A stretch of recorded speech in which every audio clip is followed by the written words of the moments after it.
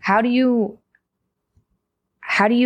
go with your gut in relationships if there are like external things telling you that you're going in the wrong direction? Well, in the past, I have gone with the desires, the emotions that I feel like is my intuition, but it's more of like my, I don't know if we want to call it desires or animal instincts or attraction or chemistry. Okay, this is all bullshit. Like, they're both speaking like girls, right? Like, in the language of emotionalism. Like, how do you trust your gut in a relationship? Like, first of all, what a crappy question to ask. Like, girls are going to trust their gut in a relationship no matter what happens. So, like, because that's what women are like. So anyway, yeah. But men, something important to note is if your gut is screaming about something, if it's screaming, she's cheating, there's something wrong with what she's doing, etc., don't let it go. You gotta either leave if it's serious enough or call it out.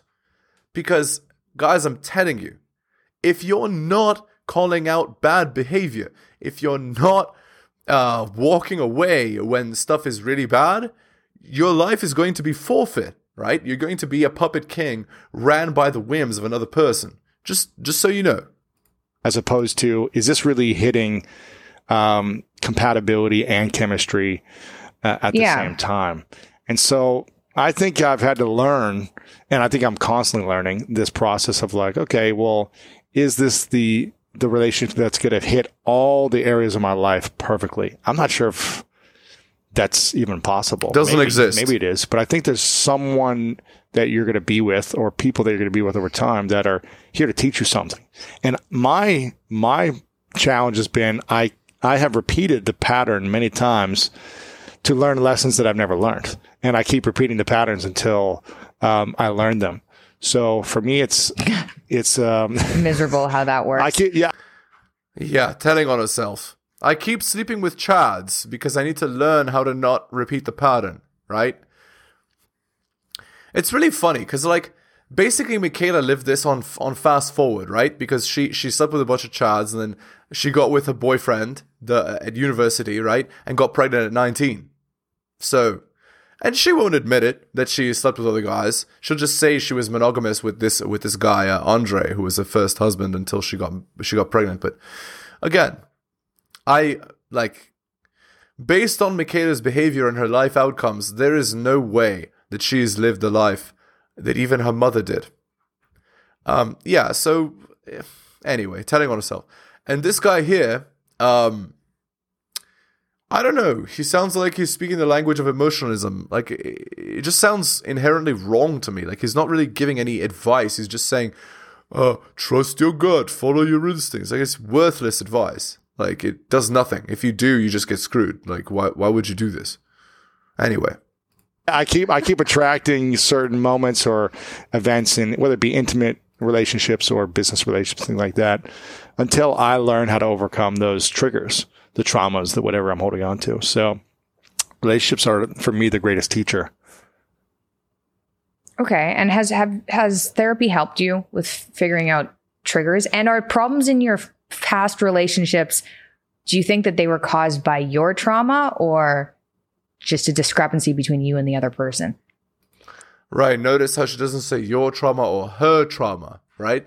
Because, again, it's always the guy's fault, right? But anyway, hello and welcome to the Helios blog. My name is Helios here for another reaction video. If you're new to the channel, liking the content, hit that sub, hit all for notifications. If you'd like to support me, I do have a Patreon with exclusive content, patreon.com/theheliosblog. Just go there and subscribe. I have new content, posting weekly. Something else, you could drop me a donation like Tom M here, shout outs to him. Link is in the description. Let's continue. Well, I think I've attracted the person many times in my past. The pattern that I've recognized is I've attracted the person where I can feel the most validated, where I can feel the most needed, the most acknowledged, where I could help the most, where I could kind of support them in their growth or I see. So what he's describing is a beta male. This guy here. So all of that. I feel the most wanted. I feel the most needed. I could support their growth. I could la la la. He's describing a beta male to a T. A guy that does everything for a woman possible. The happy life, happy wife. Happy wife, happy life mentality, guys. That's this guy. Like, I don't know what to tell you guys. Like, this is very, very bad advice. Like, very, very bad advice. And if you're listening to this advice, you will be destroyed. Because if men live the language of emotionalism, if you speak their language, as it were, and this is coming from Roro Tomasi, then what happens is you're going to live the life plan of women. So their life plan is this: alpha seed, beta need. So they sleep with chads, and then when they're needy, necessitous at 28 to 35 or whatever, if they've had chad's kid, then they'll come and because you're speaking their language, they know you're a useful idiot for them, and they'll choose you to take care of that child or to save them from their bad decisions in the past.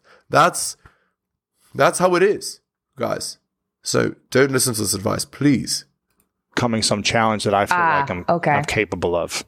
And that's been a pattern of my past. And I've also been an extreme people pleaser where... You see, I was right. Like, again, just the classic signs of a beta male. Yeah. When I feel a sense of love and connection in an intimate relationship in my past, I would do, when someone would get upset or angry with me or didn't like something or whatever, they had a different point of view and they wanted me to do their thing, I would give in over and over again because they were angry and upset at me. And so I would just give in and say, okay, what do you want? What do you need? Let me do this. Fine. And I would do it from a place of, I don't want to do this. I'm out of integrity with myself, but I'm doing it to keep the peace. Right.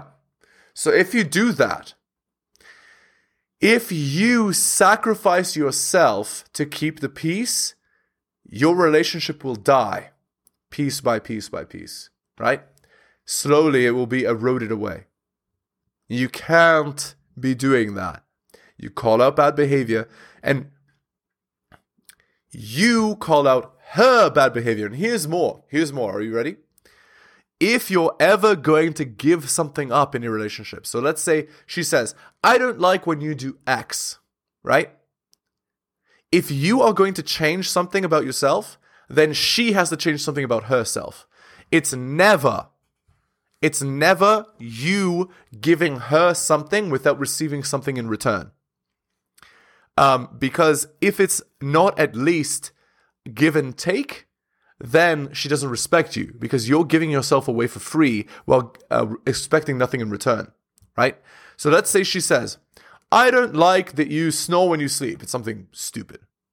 And you can say, I don't like when you, whatever, don't do the dishes, or when you leave your crap around the house. You see, so she is never solely complaining about you and you saying, yes, dear. It's if she complains about you, then you complain about her. You see what I'm saying? So there's a mutual,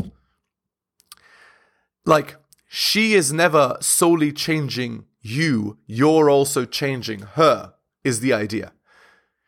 So she can never expect to get anything without having to give something in return. And so what that does, it creates a pattern. So in the future, when she wants something from you, she knows she's going to have to give something. And so what that means is that you're not easy, right? You're going to fight for every little piece of territory, right? You're going to get your needs met no matter what. Even if she's getting her needs met in her eyes, she knows that you're always going to look to get your needs met. That's the point. It's mental point of origin. You care about yourself first, and sure, maybe she has some kind of concern that she'd like to address, but you're not compromising if she's not compromising. That's the idea. I'm doing it to please you. And I used to say, man, this person doesn't understand me. This person doesn't get me. They keep attacking me. They get angry with me. They're not. Yeah. Oh, and there's more. There's more. If she can change you, right, without you changing her, you're in her frame, right? It's like mommy and son. But if she knows that no matter what, you're going to see that your needs are met, right? She can respect that. And respect is actually what leads to bedroom fun. So men, you have to fight for every little inch of territory. And here's the thing. Over time, she's not going to like the constant... She's not going to like the pushback, right? I know if I ask for something, if I demand something, he's going to demand something too.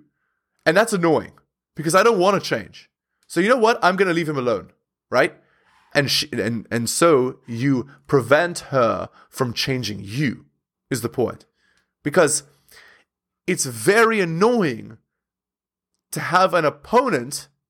I'm referring to chess. It's very annoying to have an opponent that fights for every single little bit of territory. You can't ever get anything for nothing. That's the point. She can't just get stuff out of you for nothing. And if she can, your relationship's going to die, right? So it needs to be like that. Mutual or not at all, right? She needs to understand that if she's criticizing you, she needs to understand she's not perfect either, and she needs to change something about herself. Tit for tat.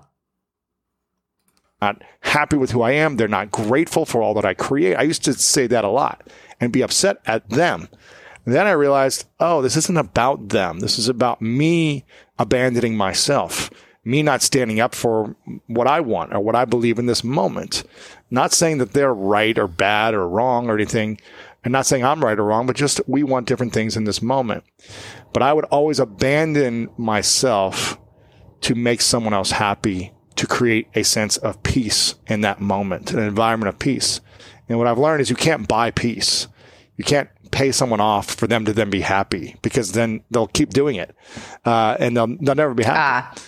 It doesn't solve the problem. Yeah, so I would just be like, screw this. This person doesn't get me. No matter what I give to them, they're never happy. And that's right, because women's fundamental nature is they want to cycle their emotions, so they're never happy forever, right? There will always be these bullshit arguments that come up, always, in a long-term relationship, always. No matter how good of a man you are, no matter how much you give, there will always be an argument with her asking for more, no matter what. And because you know this, your pre-preparation is, I know that there is going to be this. So I'm going to get mine whenever that comes up.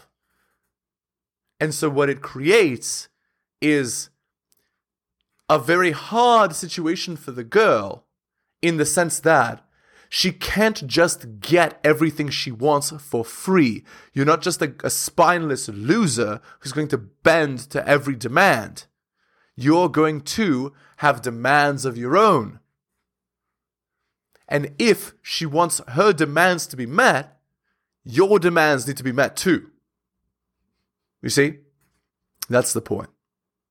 So every time that your girl has some kind of complaint like this, you're going to acknowledge the complaint and then be like, okay, but you are doing this. And you don't need to like talk about that specific moment, right? When she's being annoying. You could mention some other thing, right? It's like, okay, I see that you don't like when I do this, but I don't like when you don't do this. And I would like for you to change that. You see what I'm saying? So it's like, the equivalent of this would be a counterpunch, right? As opposed to just putting your guard up and block, and then eventually getting knocked out, right? Which is you giving in to the demands. You counterpunch. You have your own concerns. You have your own wants. You have your own needs. And when she brings up hers, you counter with yours. And by the way, I'm not talking about bedroom fun. We don't negotiate that. Again, if she's going to negotiate bedroom fun with you, like when she wants to have bedroom fun or whatever, then probably your relationship is dying. Just so you know. Okay, let's go to an article by Rolo Tomasi. Vulnerability.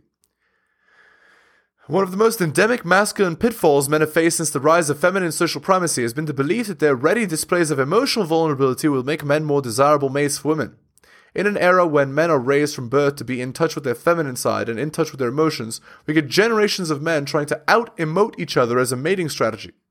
To the boys who grew into beta men, the ready eagerness with which they'll roll over and reveal their bellies to women comes from a conditioned belief that doing so will prove their emotional maturity and help them better identify with the women they mistakenly believe have a capacity to appreciate it. What they don't understand is that the voluntary exposing of one's most vulnerable elements isn't a sign of strength that the feminine imperative has literally bred a belief of into these men. A reflexive exposing of vulnerability is an act of submission, surrender, and a capitulation to an eventual superior. Dogs will roll over almost immediately when they acknowledge the superior status of another dog. So guys, what I'm saying is, if you reflexively bend to every request without getting anything of your own, she sees herself as superior and you as inferior. But if you fight for every little piece of territory, she's not going to see you as inferior. She's going to see you as the reverse. She's going to see you as, like, what's it called? A respectable figure. And women have bedroom fun with respectable figures, basically. Okay, vulnerability is not something to be brandished or proud of. While I do believe the insight and acknowledgement of your personal vulnerabilities is a necessary part of understanding oneself, it is not a source of attraction and certainly not arousal. From the comfort of the internet and polite company, women will consider the sounds right appeal of male vulnerability with regard to what they're supposed to be attracted to.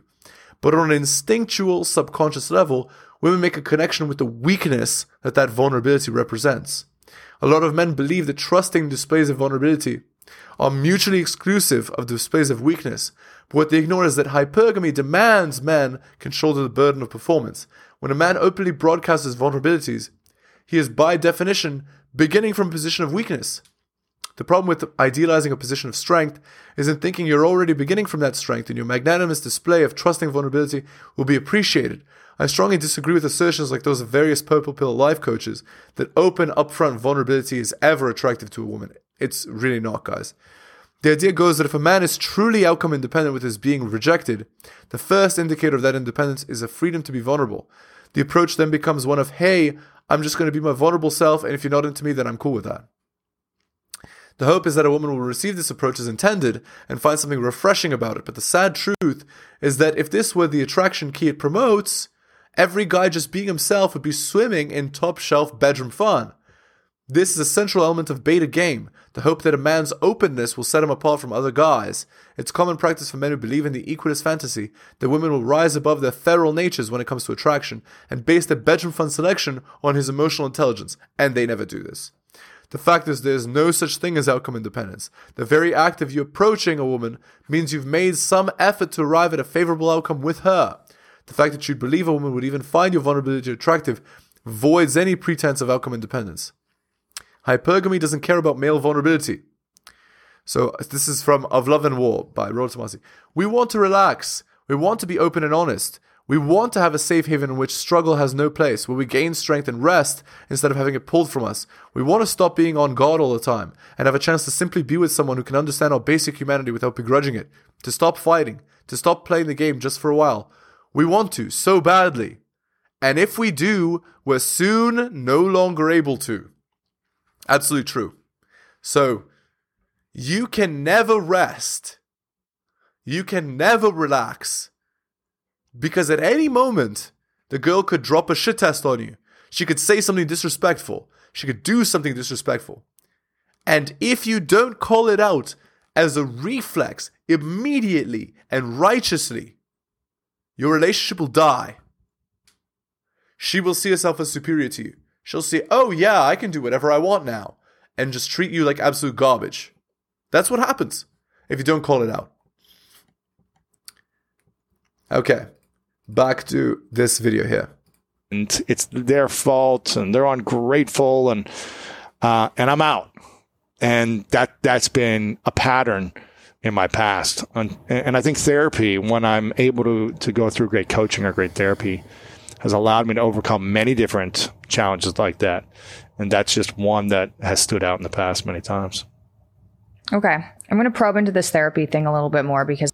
By the way, let's look at Mikhaila and how she's looking at the guy. You see when he exposes vulnerabilities to her? Look at her expression.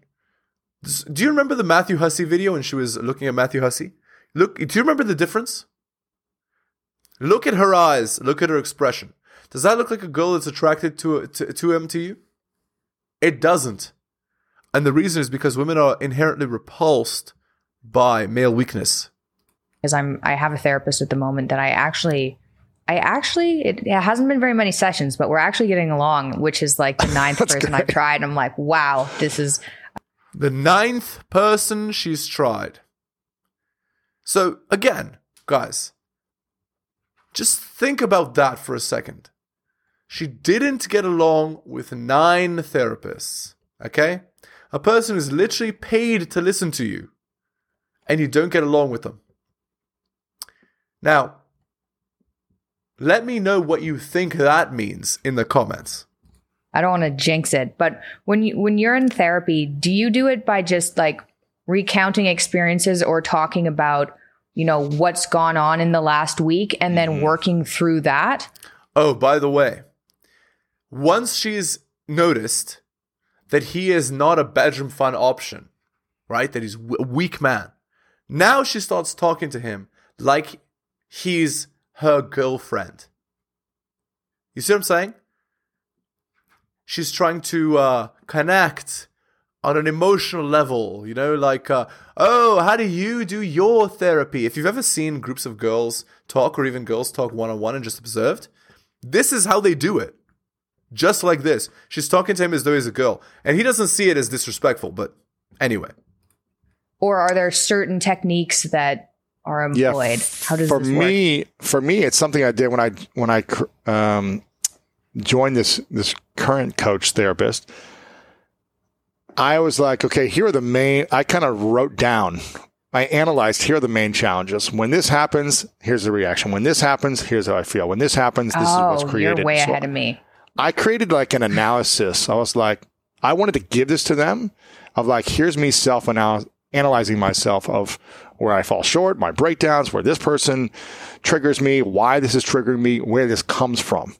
Because I've been, doing this work for 8 years with my show and just interviewing these people where I've been saying, okay, coach me, how can I improve? I've been kind of putting all this out there of my flaws and insecurities for years. Holy Lord. Okay. Yeah, this guy is the ultimate, don't be like this guy, guys. Please, for me, for you, don't be like that guy. Okay, I'm done. On to the Reddit article. No. Posted 10 hours ago on relationship advice. My wife, so this guy's 38 and his wife is 35, said my name while hooking up with a guy from a gym. My wife and I have been together for 9 years, married for 6, and have a 3-year-old daughter. I work from home and she's a stay-at-home mom and wife. The gym she goes to has classes every day at noon, and she goes to one every day.